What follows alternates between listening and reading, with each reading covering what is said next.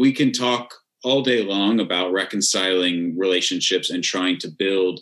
And when I talk about reconciling relationships, I'm talking about building relationships of trust, of interdependence, of mutuality, of goodwill, of forgiveness, these sort of qualities. But those cannot be sustained if there are active oppressions and systems of inequality that are separating people. How on earth do you build close relationship when there are things keeping you apart? So you can't reconcile in a long-term sort of way if there's active injustice that's continuing to perpetuate throughout society. And at the same time, you can try to solve all the problems with the systems and structures that keep people apart. But if you don't ever deal with quality relationship between them, then the people will find new ways to, like, new injustices to create.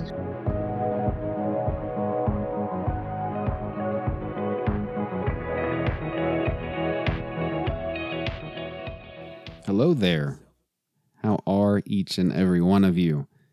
I'm happy you're here. This is the Can I Say This at Church podcast, which you should know because you hit the download button, but it's entirely possible that some automatic playlist fired you up. And if that's true, hit subscribe, tell your friends, or just grab like your neighbor's phone, your mom's phone, your brother's phone, whatever, pull up the podcast app and then just hit subscribe there for no good reason. Let it be a surprise, in a few weeks when the next episode drops. Or it could be fun. Anyhow, I'm glad that you're here, and I'm excited for the conversation today. However, before we get started, extremely happy to say welcome to the patron community, both David Ball and Vivian Wildeboer, and I'm hoping I'm saying your last name correctly, Vivian. If not, I apologize. Many of you listening are not in that community, and I would ask for you to do so. So this is a free podcast, and I will always have it be that way for everybody on the internet. However, it's not free to make, and so there are quite a few people there that have pitched in, and I do my best to try to give other things there that make it worthwhile. I've begun to actually write a bit more long form, and we'll see how long that takes, and I've begun to share snippets there. I actually have a little bit more that I'll put up in the next few days, just to, see what people think. However, head over to the show notes, click the button, support the show. And again, you can do that one of two ways. You can just hit subscribe in whatever your podcast choice player. That's not a good sentence. However you play podcasts. So the conversation today, I brought on Michael McRae. And what we talked about is a divided world, about the divisiveness of you and I, politics, religion, and the othering of people. And so Michael did something really different. He went around the globe interviewing people that figured out ways to work through things and be a bridge to break down othering and use that to literally bring justice and peace and help work for a more beautiful world. And I think that's what we all need. We constantly yell at each other, myself included, and in a very unhealthy way. And we just isolate and insulate ourselves in ways that do not show love, justice, mercy, anything of that sort. And it's not really acceptable. It's just not. So I really hope that you enjoy this conversation with Michael. Here we go. I don't know what to do, so I'm turning to you. I'm tired of being healed and now. Tired of being healed and now. I'm somewhere in between it all. Somewhere in between it all. In between the cure and cause. In between the cure and cause. I'm somewhere in between it all. Somewhere in between it all. In between the cure and cause. In between the cure and cause. For my disease, sick as I can be. Somewhere in between. Michael McRae, welcome to the show.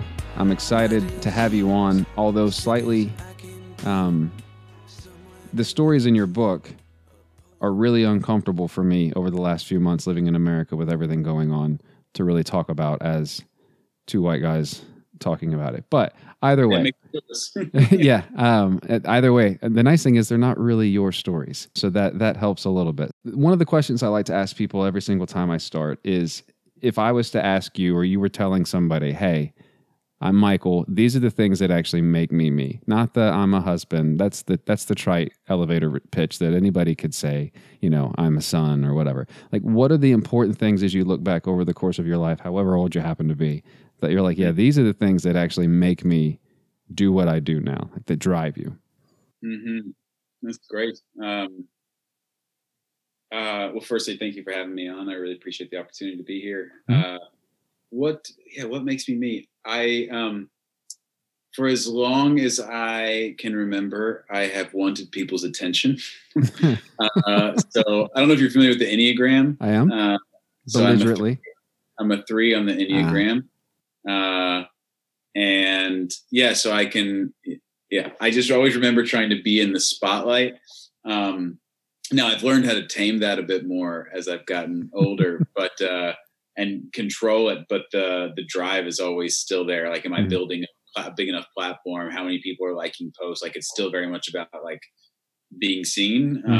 So that's definitely something that's there. And then in a less kind of vulnerable level, I suppose I've always had a very deep love of stories. So early on, that was looking like, Disney movies or Lord of the Rings or whatever it was. And I always had to act out. I had a very vivid imagination. So I always needed to act out every story that I encountered. So my parents had to start like really being careful about what stories I actually got to see, like what movies we watched. Cause then I would go just like act them all out and, try to fly or something after watching Peter Pan. But I've always had a deep love of stories, and I've always been a really empathic person and wanted to be in kind of community and sharing things with people. My mom tells a story about how when I was 5, I think it was my birthday, and I have an older brother, and that when I came down for my birthday and saw my presents, I said, John, look what we got. Even though it was my birthday, but my sense was like, these presents are for all of us. Yeah. Like, so that's also been, I think, part of who I am, is I have a sense of wanting to connect to the pain of other people and wanting to be part of healing in some way, which has led me to most of the work that I've done throughout my life. Did John feel the same way when it was his birthday? No. No, John's a one-man, so he's very much just like, this is mine, this is not yours, Yeah, so I made a commitment to both myself and my family to slow down in the summer. Last summer about broke me recording episodes week after week, because up until 3 days ago, today's Wednesday, right? Thursday, up until Monday, I had not missed a week for like 2.5 years. And It was just a lot of, and I refuse to talk to people if I don't read their book, at least if that's what we're talking about. If it's not a book, it actually requires more work, because you did the outline. You did a great job. Like, so although those are some of my favorite, they just take a lot more work. It was exhausting. And so I told my wife, I was like, when the summer comes, which actually hit a little earlier, I kept the school year summer. It's like, I'm only going to do one every other week. Because of that, though, you're only the second person I've talked to this month. The last person was a 3. When I told him it was a 5, and then I started asking questions, he kept blowing me up saying, yeah, not everybody needs all the answers. Like, I understand that you've got to read 97 books. He's like, and that tells me something about you. We'll talk about that for a minute. However, the question doesn't hold as much weight for me. And that's a paraphrase of what he said. And I'm like, that's fair. Can we talk about it, though? He's fine. Yeah. I think it was the publisher or the person reached out and said, hey, do you want to speak with Michael? I read a little bit about the blurb of your book. I read a little bit about some of the other stuff that you've written about as well. Was really excited. And then you alluded to it a minute ago. I don't know if I was recording it or not. But the lady had said, well, he just had a baby. Can we hit pause for a minute? So congratulations on the baby. You're absolutely right. You're never going to sleep again. But like I told you earlier, you'll just stop caring if the house is clean. So it gets easier. You'll get a minivan. It's going to be fine. They're really great, utilitarian. It's perfect. I wouldn't trade mine in for the world. My wife drives the sexy car, and I drive the minivan every single day. So I have questions about your book. So your book is called I Am Not Your Enemy, and it is laced with stories that predominantly are not yours. Really, when your voice kind of comes into view, it's more of a segue to the next story or a fleshing out of a larger conversation. So how did you come about wanting? How did this come about? Like in the back of my mind, I can see questioning everything and then not doing anything with that information. So what in somebody makes you want to go, okay, I need to basically go across the continents, all of them, and talk to all these people and then somehow flesh it out into paper? Like, how does that happen? Yeah, the original impetus for the book, first of all, it was not, I had no intention of writing a book initially. In fact, every book that I published did not start out writing a book. My first book was just kind of letters I was writing to people back home when I was living in the West Bank. And then my second book was a master's thesis that I expanded. And then the third one was an Advent reader that I did on my blog that turned into a publication. And then the fourth is this one. Started out as a proposal for a Fulbright fellowship where Michael Brown had just been killed in Ferguson and Israel was bombarding Gaza. ISIS was in the news all the time. And it was an overwhelming amount of just terrible news.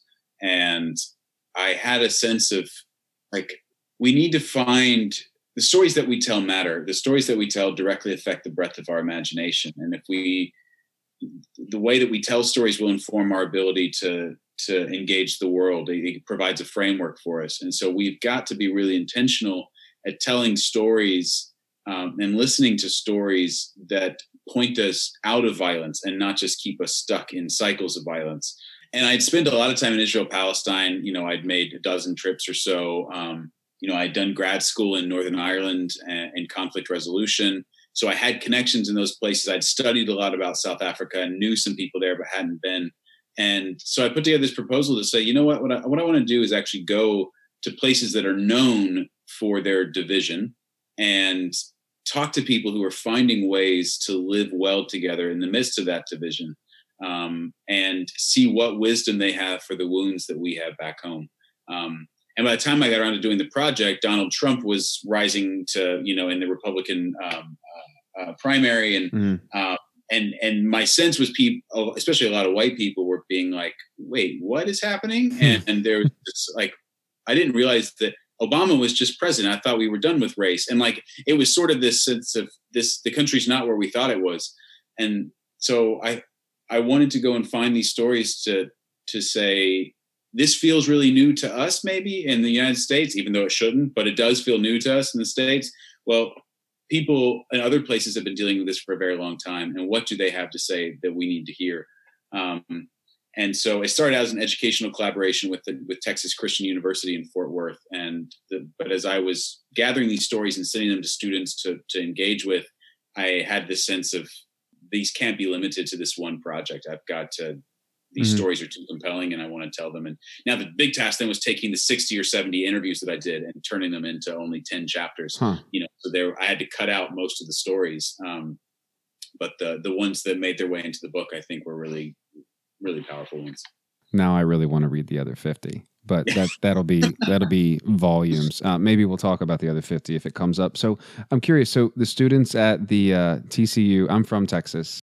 That's the bullfrog, horned frogs, green frogs, horned frogs. Yeah. Yeah. How did these stories, or did you have a line of sight? Like, were you teaching there or were you sending these to a professor? Like, how did these stories flesh out kind of the views of the students there? Like, did you get any communication back from that of lives impacted in real time?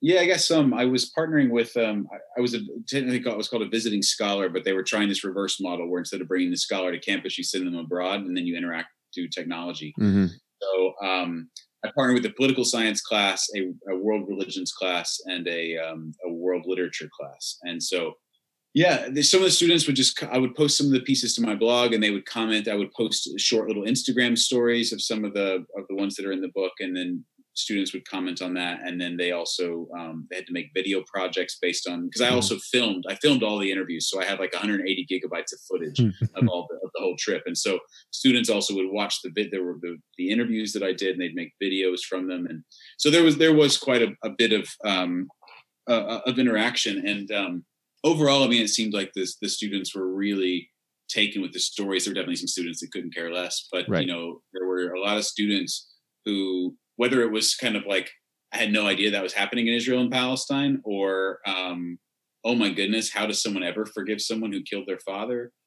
Or or also saying, this reminds me of like what it's like to be a Black person in America, like, and so there were all those sorts of conversations that happened. And then I got to come back at the end of the trip. I was gone for 3 months. I came back and spent a week at TCU interacting with the students in person. And so that was a really, really meaningful engagement as well. But it was really through those conversations and being on campus with everybody and talking in person about the stories that made me think, I think this is going to end up being a book. That was in 2015. So it took 4 or 5 years to get the whole thing together. Goodness. I would assume a visiting scholar is not paid the same as a tenured scholar on campus then. That's why they send you abroad. They pay for your passport and they just send you off on your own. They funded the whole project. I'll give them that. They funded, I had no expenses while I was there, but I didn't make a lot of money. I guess that's not nothing. So you said I'm not good with words. The word this, the word that. You talked a little bit about race. You talked a little bit about someone's murder or a killing of a family member in Israel and Palestine. So can you name a little bit of what you mean when you say this or that? Just because most of the people listening to this will most likely not have read your book. So Can you name what you mean when you say those two things? Well, I don't remember exactly what I was just referencing when I said this or that. I was thinking of a lot of things, but I can give sort of some quick examples of stories, but if you can remind me what I was talking about. I can tell you. So you talked about kind of, you wanted to talk about the stories in the book and how it reminded you a lot of what is happening right now. Oh yeah. And then you said, like things like this and things like that. And then you referenced Israel and Palestine, someone having a family member pass away and being reminded of being Black in America right now. So just for those that haven't read the book, if you were to say this or that as a theme of the book, what are you trying to get at when you say this or that? Are you talking about struggle? Talking about trauma? You talking about racism? Like, what are we talking about? Yeah. I mean, it's some of all that. I don't deal at great length with the issue of like American racism, but what I do try to talk about is look at the particular stories in these places and see kind of what universal applicability they have, or at least even what particular applicability they have to our own context. And so in places like Israel and Palestine, you're dealing with issues of oppression, you're dealing with issues of occupation. You have one group that has power over another in a very real way. In this sense, Israeli control over Palestinian life, which I know many people want to debate, but it's just a fact. What it is. Yeah, it's just a fact. And so that dynamic is similar in a lot of ways to the United States. And the more that I've traveled in Israel, Palestine, the more I've seen the parallels between Israel's occupation of the West Bank and the way in which police control Black neighborhoods. And it's become more and more obvious to me. And what I think we're seeing now in a lot of ways is a Black Intifada, which is an Arabic term, comes from out of the Palestinian Israeli conflict, that over the 60, 70 years of Israel's occupation of the West Bank, there have been two major, what are called Palestinian intifadas, which in Arabic means shaking off. They're an uprising, a major national uprising. One in the 80s and 90s that was primarily kind of organized civil disobedience, boycotts, strikes, sit-ins, things like that. In the early 2000s, it was suicide bombing. So it was terrorist tactics. But it was a response to this feeling of control. And that's what I think is happening in the United States right now, and Minneapolis and all cities across the United States, essentially, is that there's this sense to which Black Americans in particular are trying to shake off the control of white supremacy in the United States and are feeling done. And so those that type of struggle was evident in a lot of the stories. There was a conversation in chapter 2 where I talk with a guy who does a lot of work with trauma, who talks about how the Palestinian people have no PTSD because he says there is actually no post-trauma here. We face the same trauma every day. So we don't actually heal from our trauma. We have to learn how to cope with our trauma. And that was another parallel that I could imagine was true. I'm not a Black person in America, but if you pay attention, there's a sense to which there's not a lot of healing that can be done because how could you ever truly feel safe? So I think those are some of the themes that came up. One of my past guests, I was going to have him back on earlier this year, and then he decided to run for president. So I've had Mark Charles on way back in the I love Mark. Mark's great. Yeah, one of the things that he said a lot of times since then, it really stuck with me. Stuck with me. That's the word I'm looking for. Is you can't have a conversation about reconciliation when there's never actually been conciliation. So first we have to have conciliation before we can even talk about reconciliation, because we can't pretend like it ever happened. This has never been a conversation that we've had at all. It's really struck with me. Really, yeah. I mean, and that was, we could talk a lot about the theme of reconciliation throughout the book. There were lots of conversations about that. There's one chapter called When Reconciliation Means Nothing, which was a conversation with a woman of color in South Africa. Yeah. And the basic summary is that she was saying in all her work, reconciliation means nothing if it's not built upon a platform of social justice. If there's not a foundation, in the case in a South African context, which is actually quite similar to a U.S. context, if the idea of reconciliation is not built upon ideas like Black empowerment, economic empowerment, reparation, redistribution of resources, if it's not built on these, then it's shallow and pretty much uninteresting, and not even just uninteresting, but it can be harmful, which was a similar kind of language to the way I start the book. And I was really, obviously I was intentional with how I start the book, because that's how I started the book the way that I did. But the stories that I started with in the book were not actually the first ones that I encountered. I just chose to start with them because, and for those listening, the book basically starts with one short story and one longer one. The short one is that I reach out to a Palestinian woman in Nablus to ask if I can come speak to her about how she thinks about reconciliation and dialogue between Israelis and Palestinians and so on. And she writes back and says that it's an inappropriate conversation because they're being occupied, so that we should talk about justice and not reconciliation. Yeah. And then that leads me into this conversation with a Palestinian peace builder named Ali Abu Awad, who at one point says to me, look, dialogue is not my goal. Dialogue is a tool for my liberation. And if dialogue is not a tool of my liberation, it can become a means of oppression.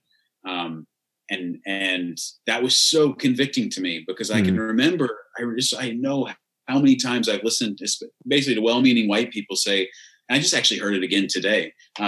So just basically being like, if we could all just stop being so angry and just sit down and talk together. And there's no imagination for what comes beyond the talk. Like, what is the talk leading toward? Yeah. And what is the shift in behavior that has to happen? In Ali's language, the Israeli imagination, in my context, the white imagination of America, tends to stop with dialogue and just says, this is what we're working toward, the ability to talk to one another. And his point was, no, talking to one another is what leads us toward changing the behavior and making things right. Yeah, Ali's story, and that's a thread that you weave throughout. Although in Eleanor's story, which oddly enough, that page that I told you about, I basically have highlighted the whole page. I realized after the fact, I'm like, I basically missed the commas and the semicolons. Outside of that, everything else was highlighted. Yeah, her story specifically, and maybe it's because of everything that's going on right now. Really, I don't know what the word is. Just was hard, and yeah.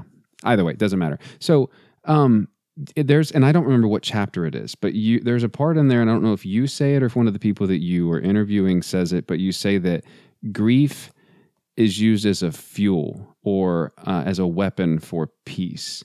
Can you break that apart a bit for me? Because I honestly didn't write the page number down, so I can't remember exactly where it is, but grief being used as both a fuel or as a weapon for peace.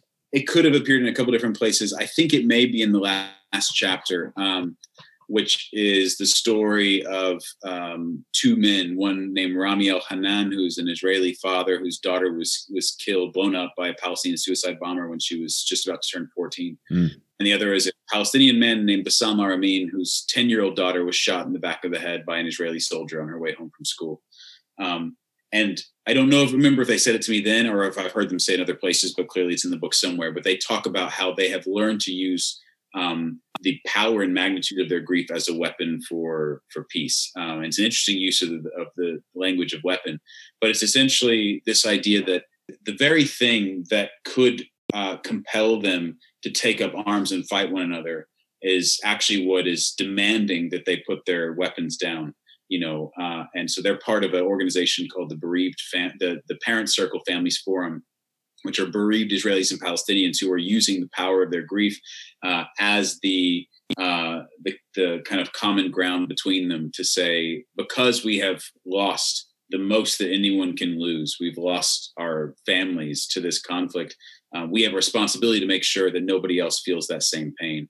And so I think and this also appeared in Jo Barry's story, who's an English woman whose father was killed by an IRA bomber during the Troubles. And so these themes came up a lot, and it was even if it wasn't explicit, it was a consistent theme in the book to see people who were overwhelmed with grief from living life in conflict and for being bereaved themselves, but who refuse to be locked into a sense of victimization and are instead using the power of their grief to drive them to make a change where hopefully people have to grieve less. What made you choose? So you got South Africa, you got Ireland, and you've got Palestine, Israel. Either way, those areas. Why those three areas? Because conflict like this happens all over the planet. So why did you zone into those three specifically? In one level, it's because as I mentioned, I had connections there. So my family's been going to Israel since 1967. My granddad was an archaeologist and a New Testament professor. So I made my first trip there when I was 10 years old. And I've made 13 trips over the last 20 years. So I had more connections there than I have anywhere else in the world. And then I lived in Belfast for grad school studying conflict resolution. So I had a lot of connections in Northern Ireland. So I knew that those two places I could find the conversations I was wanting to have. And because I've studied conflict resolution, I teach reconciliation and forgiveness in college here in Nashville. I've studied a lot of South Africa, and I wanted to go and see some of the place for myself. And so Desmond Tutu is a really well-known figure. One of his daughters used to live in Nashville, so I knew her. And so I was able she put me in touch with her father and the family. And so I was able to make some connections. So there was a sense to which these were the places that I had good connections. Gotcha. There was another sense to which they are three places that are well-known, especially for people probably 50 and above, as places of deeply divided societies. My dad said growing up, there was this sense of the three B's that you didn't go to: Belfast, Baghdad, and Beirut, I think. And so because the Troubles, the conflicts in Northern Ireland raged from the 1960s till the Good Friday Agreement in 1999. So people who were kind of paying attention during those years would have very much known Northern Ireland as a place of deep division. And South Africa had their first free elections in 1994. And of course, Israel-Palestine is still going on. Yeah. So for me, it was just I want to go to places that don't require me to convince people about the division in those societies. Just we have a backdrop in mind. And now I want to tell you about how people are figuring out how to live there. Quote scripture don't work no more. Ain't no 323, 623, 10, 9 through 10 no more. I can't take no more. And there's no Romans 5:8 no more. Ain't no 316, ain't no 220, 29, 11, 23rd Psalm, no Acts 1:8 no more. On earth as it is in a place I ain't seen. I want to talk a bit about justice and reconciliation. I hear those two intermingled, almost interchangeably, as people, especially lately on social justice warriors or whatever on the internet, that I honestly just think, and myself included, should just have a "Hi, my name is Dunning-Kruger" right on my shirt and just wear it constantly because we're all experts, right? Every single one of us. How do you make a distinction between justice and reconciliation? Because I think often people conflate the two, that justice for one means that we had to have reconciled, or maybe reconciliation means that I lose justice, like I have to give up power in some way, shape, or form, or that giving up that power is a loss of justice. It's a great question. I think the two are, at their best, they're in a very rich conversation with each other. And I think that in shorthand, I guess I would say justice is the way we talk about how to make right the structures and how to make sure that they are treating each other with equity and equality and fairness.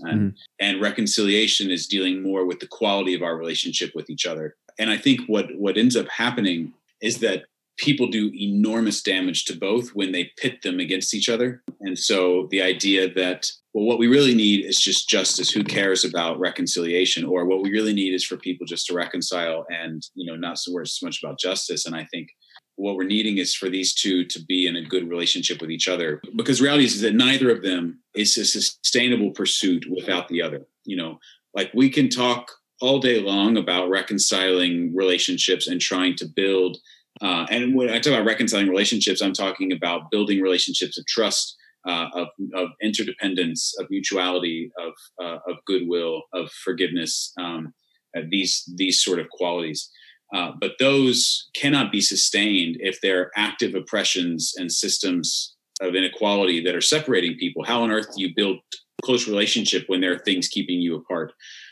So you can't reconcile in a long-term sort of way if there's active injustice that's continuing to perpetuate throughout society. And at the same time, you can try to solve all the problems with the systems and structures that keep people apart. Mm-hmm. But if you don't ever deal with the quality relationship between them, then the people will find new ways to, like, new injustices to create.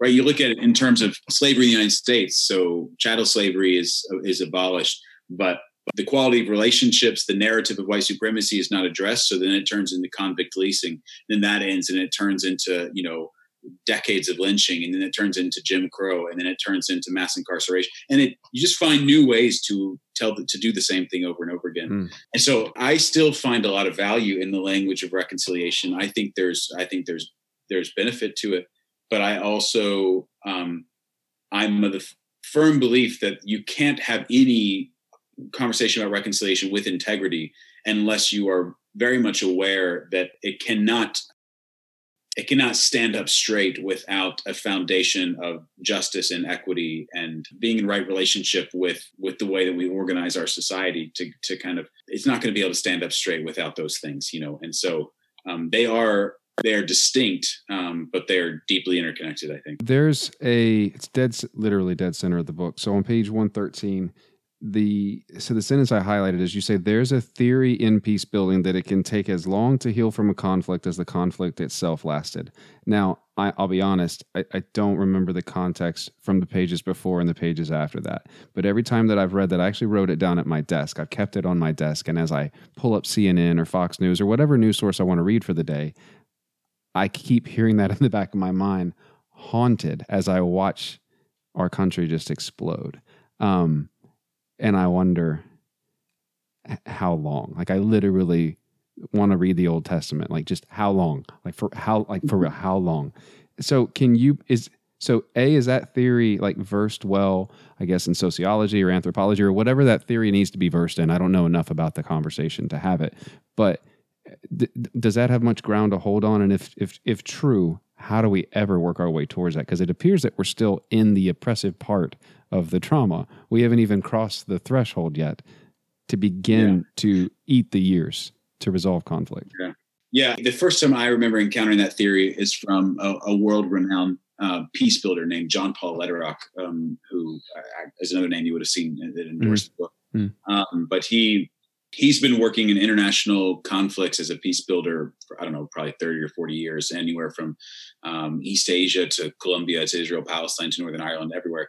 And so this was the theory that he put forward to say, from what I've seen, you can typically expect that it will take as long to really to feel like you've gotten out of a conflict as it took to get in it. So 30 years to get in, you're looking at a 30-year kind of post-conflict healing kind of period. And so on one level, I find that utterly overwhelming. Because I think I say on the next page, let's just talk about racism in America as a conflict for the sake of argument. And let's just say that conflict lasted from the time that first kidnapped Africans were brought here till the signing of the Civil Rights Agreement. And I don't remember what it is. It's something like a period of 345 years or something like that. And it's like, justice, even if that was where it started and ended, and we're not even close to being out of the woods yet. So to have this sort of language, this idea of Black people have all the same rights. Obama was president. Everything's fine. It's just like, it's not that they're being disingenuous. I just think like, you don't understand how this stuff works. Like, this will take generations to unlearn. And what's difficult is, like you're saying, how do we know when we're on which, like, when we get on the other side of it, are we in the kind of post-conflict thing? Like, is this just part of the healing process, is going through these really painful kind of growing pains?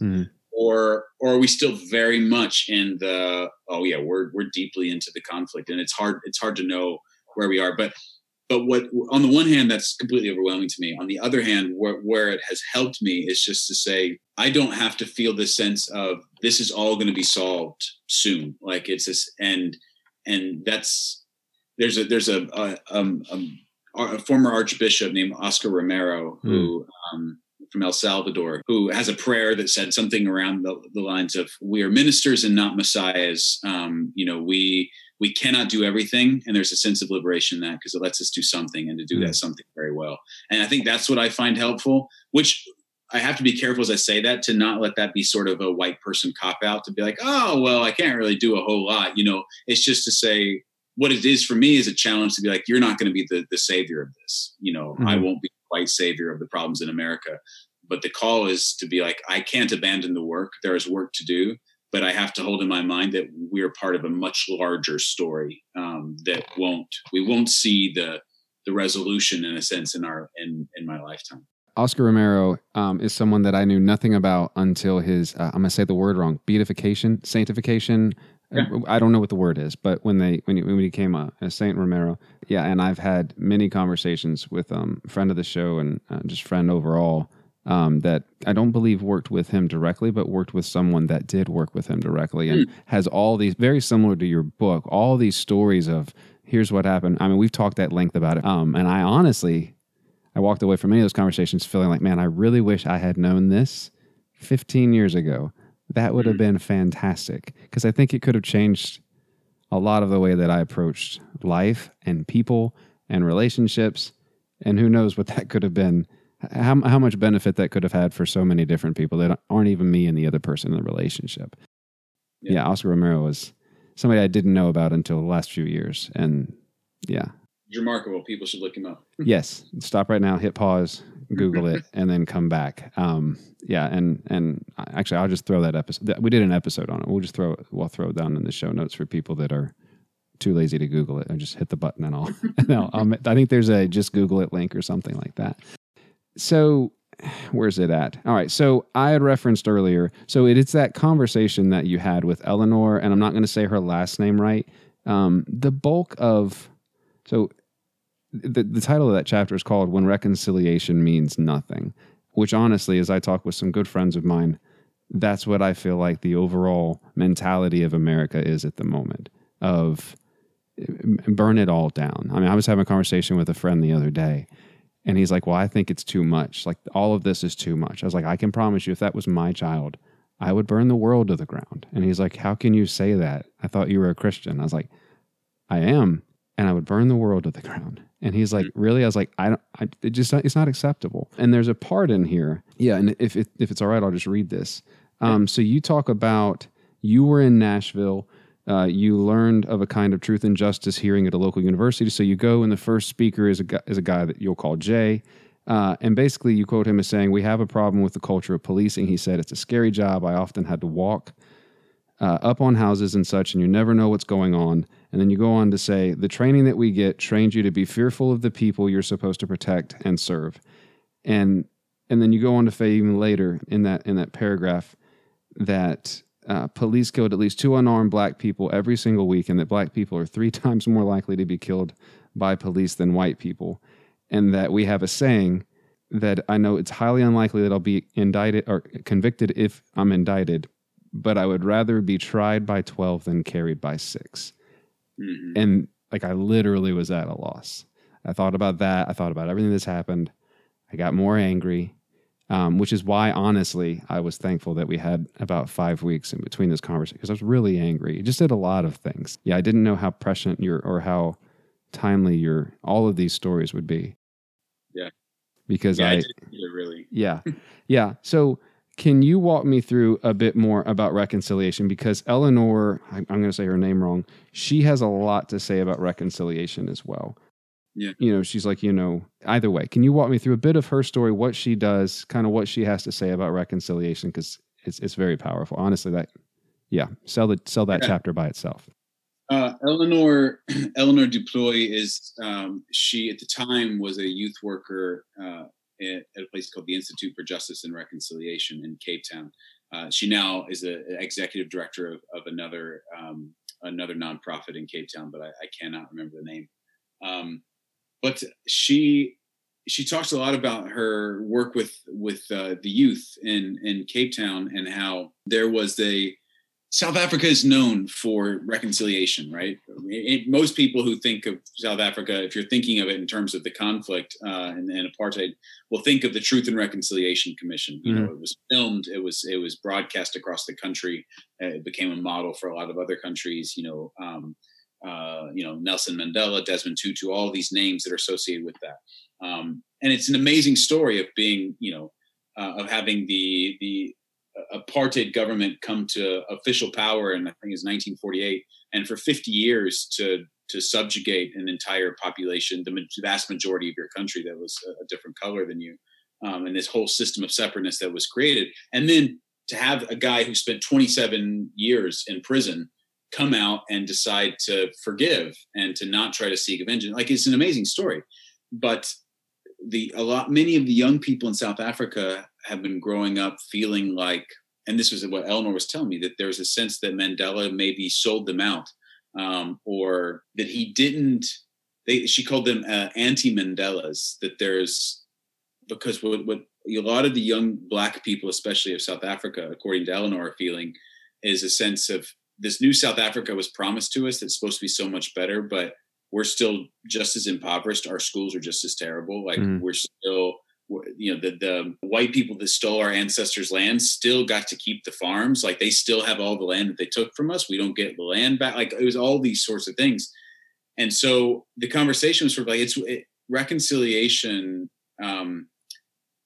It's hard to talk about a country being reconciled when it's hard to see where the efforts have been to rectify the actual wrongs that happened, and the TRC made some really intentional choices that were probably good choices in a lot of ways to basically tell perpetrators of the apartheid government and the violence that if they made a full confession at the Truth and Reconciliation Commission, and as long as their violence was for political means, that they would be given amnesty. And so, a lot of the perpetrators of apartheid did not go to prison. There was no kind of justice in the way that we might think of it.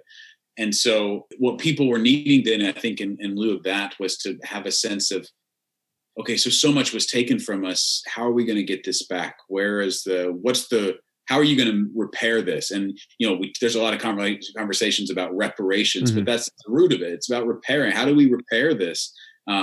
Because the wrong, what I think sometimes people, especially people who are in power, mean when they talk about reconciliation is basically saying, can we just be friends? Can you forgive us? And then can we move on? Yeah.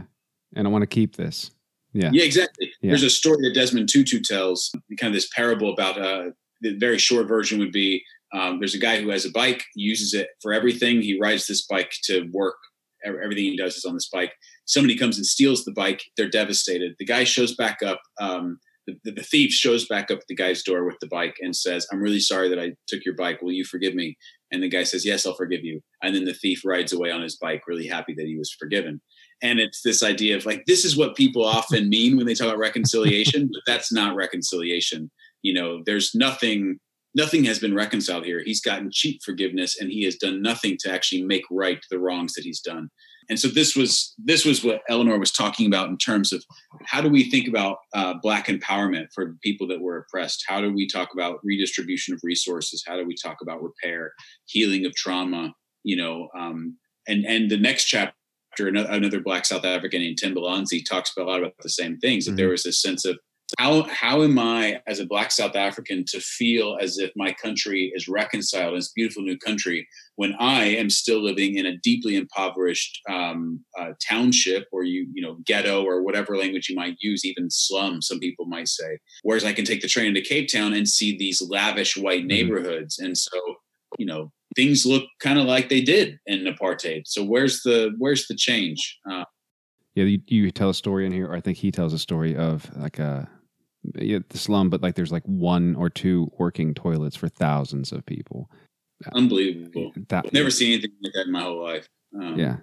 Yeah. So I want to shift gears a bit. So I want to talk. You don't talk a lot about you in the book, so I'd like to end with a couple questions about you. So you weave a little bit of the Bible and Christianity. Like you talk a bit about Jesus at the beginning, and I believe you talk about Mark at the end. So I'm assuming you're a follower of the faith. Yeah. So how did these conversations and then the years since then and working through all the other conversations, the other 50 that aren't in the book, how did that change the way that you do faith or the way that you see church or the role of the church or whatever word you want to give that to? Like just personally, what did that do? Yeah. I did grow up with a very active faith. It's a very long story. It's actually what my next book project is. So it's an intentional book, or you're accidentally writing this one?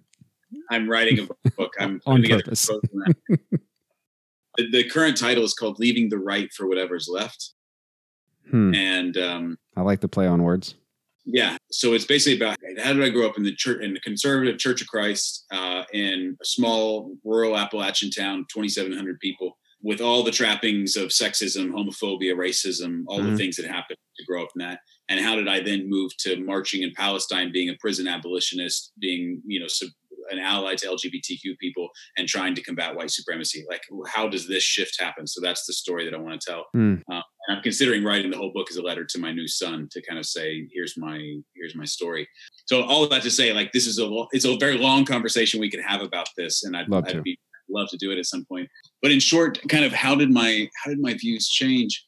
I don't actually know how much they changed, because I think honestly it was in a lot of ways the foundation of my faith that led me to want to find those stories anyway. So despite a lot of the conservative upbringing of my childhood, within my actual family, my dad especially was on a journey out of that way of thinking, and so it was kind of pulling us along on that journey. And he talked about Matthew 25 as he used to call it a cheat sheet for the final exam. So the chapter in my new book is going to be called Cheat Sheet. It's all about this. So basically he was just, for those who are listening who don't know, the short of it is Jesus has the disciples together and he's talking about the judgment day, and it says you'll be divided up I'll say, I was hungry and you gave me something to eat. I was thirsty, you gave me something to drink. I was in prison and you visited me. I was sick and you comforted me. I was naked and you clothed me. And they'll say, when on earth did we do this? And he says, well, when you did it for the least of these, you did it for me. Yeah. And so Dad said, basically Jesus said, here's the final exam on Judgment Day. Here's what you're going to be asked. And what was interesting in what Jesus says is that nothing that was on the final exam had to do with what we actually believed theologically, in a sense, about Jesus. Yeah. There are no questions about who is Jesus, who do we believe that Jesus is. It was about where are you spending your time and who are you spending your time with. And so that was presented to me as a child as the foundation of the entire faith, not like the divinity of Jesus or how do we talk, who God is. It's about, to put it in a different way, there's a German theologian who died in Nazi Germany called Dietrich Bonhoeffer. There's a book that was published after he died called Letters and Papers from Prison. And in it, he at one point says, it is of incomparable value that we come to see the great events of world history from below, from the perspective of the suspect, the maltreated, the oppressed, the reviled, in short, from the perspective of those who suffer. And I think that's what I hear Jesus saying. It's like, this is what matters, is are you in community and in care and in healing relationship with people who are suffering? So it's just to say, like, that framework has been with me since I was a kid. And it's what led me to work with people experiencing homelessness in college, to become very active in prison work for years, to want to be part of healing conflict and doing peace building. And so I think the stories that I heard that are recorded in this book fit really well within the theological framework that I had. And that's partly why I was compelled to go find them anyway, because it's the stuff that I believed, and I wanted to introduce other people to those stories. 100% agree with Matthew 25. Somehow or another, almost the entire first year of this show, Matthew 25, as I went back and revisited and kind of listened back through just to do like a year in review for myself, it came up in like every show. And I can't remember exactly who it was. It might have been Brad Jersak. He's like, yeah, that's pretty much the litmus test. Like, how do you know that you're a Christian? You do these. And if you don't do these, then I pretty much told you what to do. It's not difficult. Yeah. It's uncomfortable. You're going to get dirty. You're also not going to get unclean either. Like, you're entirely fine. But you're going to have to do something. Yeah. It was the whole impetus that took me into prisons to begin with in college. A professor said, hey, I go into prison on Saturday night for a group. Do you want to come? And I thought, I don't know that I don't know that I want to show up if there's a judgment day. I don't know that I want to show up and not have like there were only like 5 things that Jesus said to do, like, and you didn't do it. I want to make sure I do them. But then I ended up falling in love with the people that I met and solved the systemic issues in prison, and then it changed the course of my life. But I would. Discipleship, I would love to talk about that with you. Matter of fact, that is a lot of my story and the outpouring of why I do this show. I needed an outlet to work through it. And I'm stupid enough to do it in real time on the internet where everybody can hear it for free. They don't even have to buy a book. They can just hear it. Give it away. Yeah. Why not? Because that's what we do. So last question. It's a question I've been asking everyone this year. I think I've asked everyone. So, and I'm doing it intentionally. It's become probably my favorite question I ask anyone. So when you try to give words to the concept of God and you're like, all right, Rowan, here we go. Rowan. Yeah, Rowan. He's like 10 and he's like, who's God? And you're like, here's what God is. And you try to give words to whatever that is. So for you right now, Michael, you're like, yeah, if I was going to try to give that flesh, here's what I would say. Gosh, what a nightmare of a question. That's a common response. Yeah. What language would I give to God? Well, the first thing I would say is that I'm immediately struck by, I first heard it from Peter Rollins. I don't know who said it before him, but the idea that whatever I end up saying about God is by definition then not God, because God is unspeakable and unknowable in fullness. So to even talk about God is to not be talking about God, actually. So I just like is to be an awareness of that. But I don't know how I would describe what God is. I think I would just say God is an expanse that is beyond what we can understand. But the part that feels accessible to me is to think about that whatever God is love, and God is a desire. Wherever there is resurrection in the world, wherever there is life coming from death, wherever there is healing and hope and love in the midst of difficulty and hate and hope in the midst of despair, like that is God. That's where God is. I don't know. Yeah, I don't know how to explain it. I don't know. I don't know how I'm going to have those conversations. I'm hoping my wife will do it. She went to seminary and she works in, They will. She's going to be like, Brittany, you take this one. I tried that. And the conversation. So every conversation I tried to, by the way, it's a beautiful answer. I love it. Everyone's answer for the most part has been entirely and wholly unique, and every single time have been beautiful. So that's why I'm aware of how hard of a question it is. So there was one time I was like, all right, I'll do these with the son. You do whatever the conversation is. I'm not even talking about the sex talk. Like I'm just talking about, I just relate easier to a man. I'm not emotional. I'm a 5. Like if it's not logical, I don't care. I don't even know why you're crying. There's no blood. This makes no sense. There are no fractures.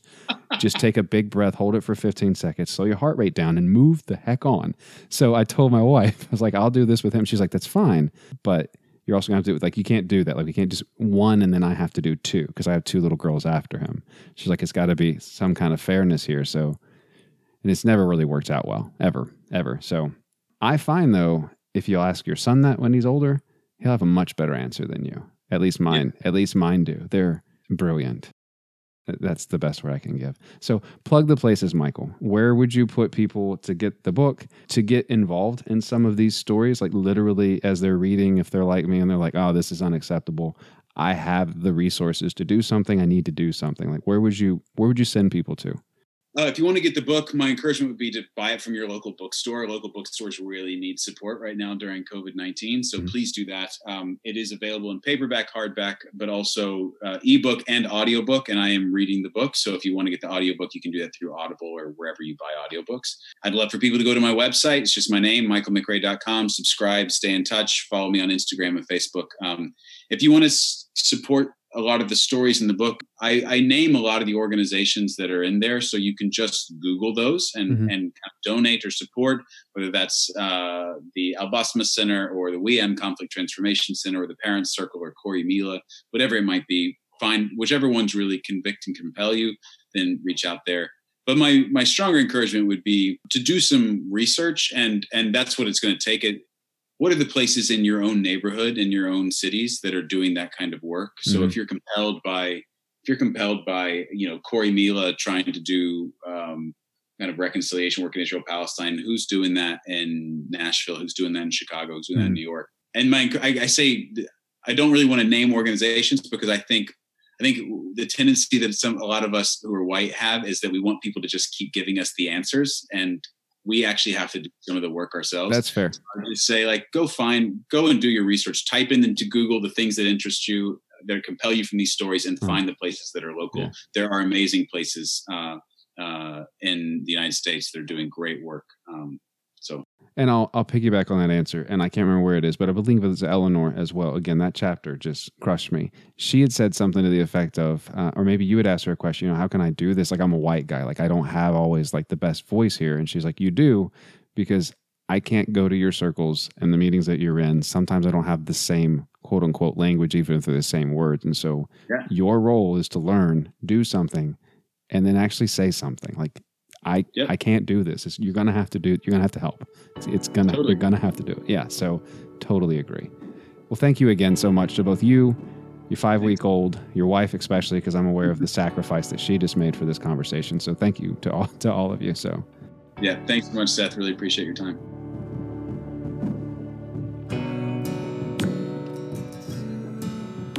I hope that your summer's going well. Cannot wait to talk with you in a few weeks as we continue with the summer rotation schedule. Huge thanks to Heath McNeese for your music in this episode. Talk with you soon. There is hate in our blood.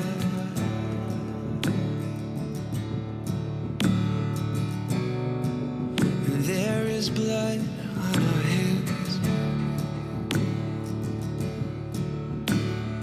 Come to the well, be clean again.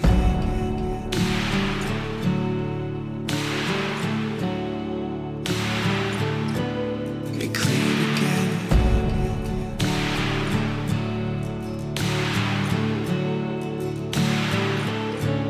Be clean again.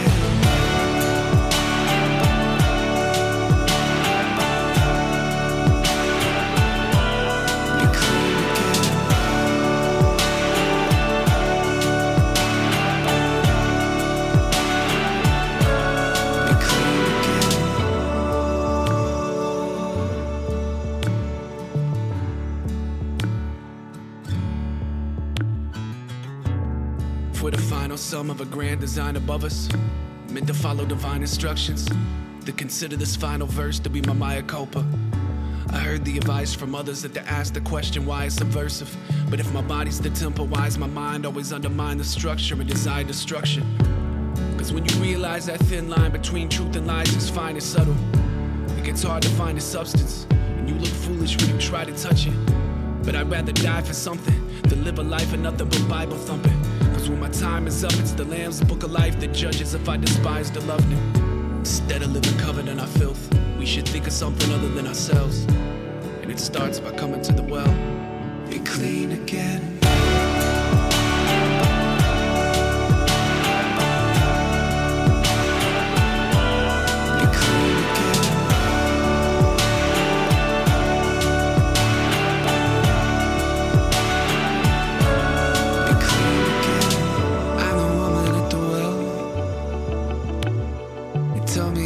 About myself, I'm the night that walked away. I wish I'd been the one that chose to stay. I'm the one that called a whore. He told me go and sin no more. I'm the thief that's by his side.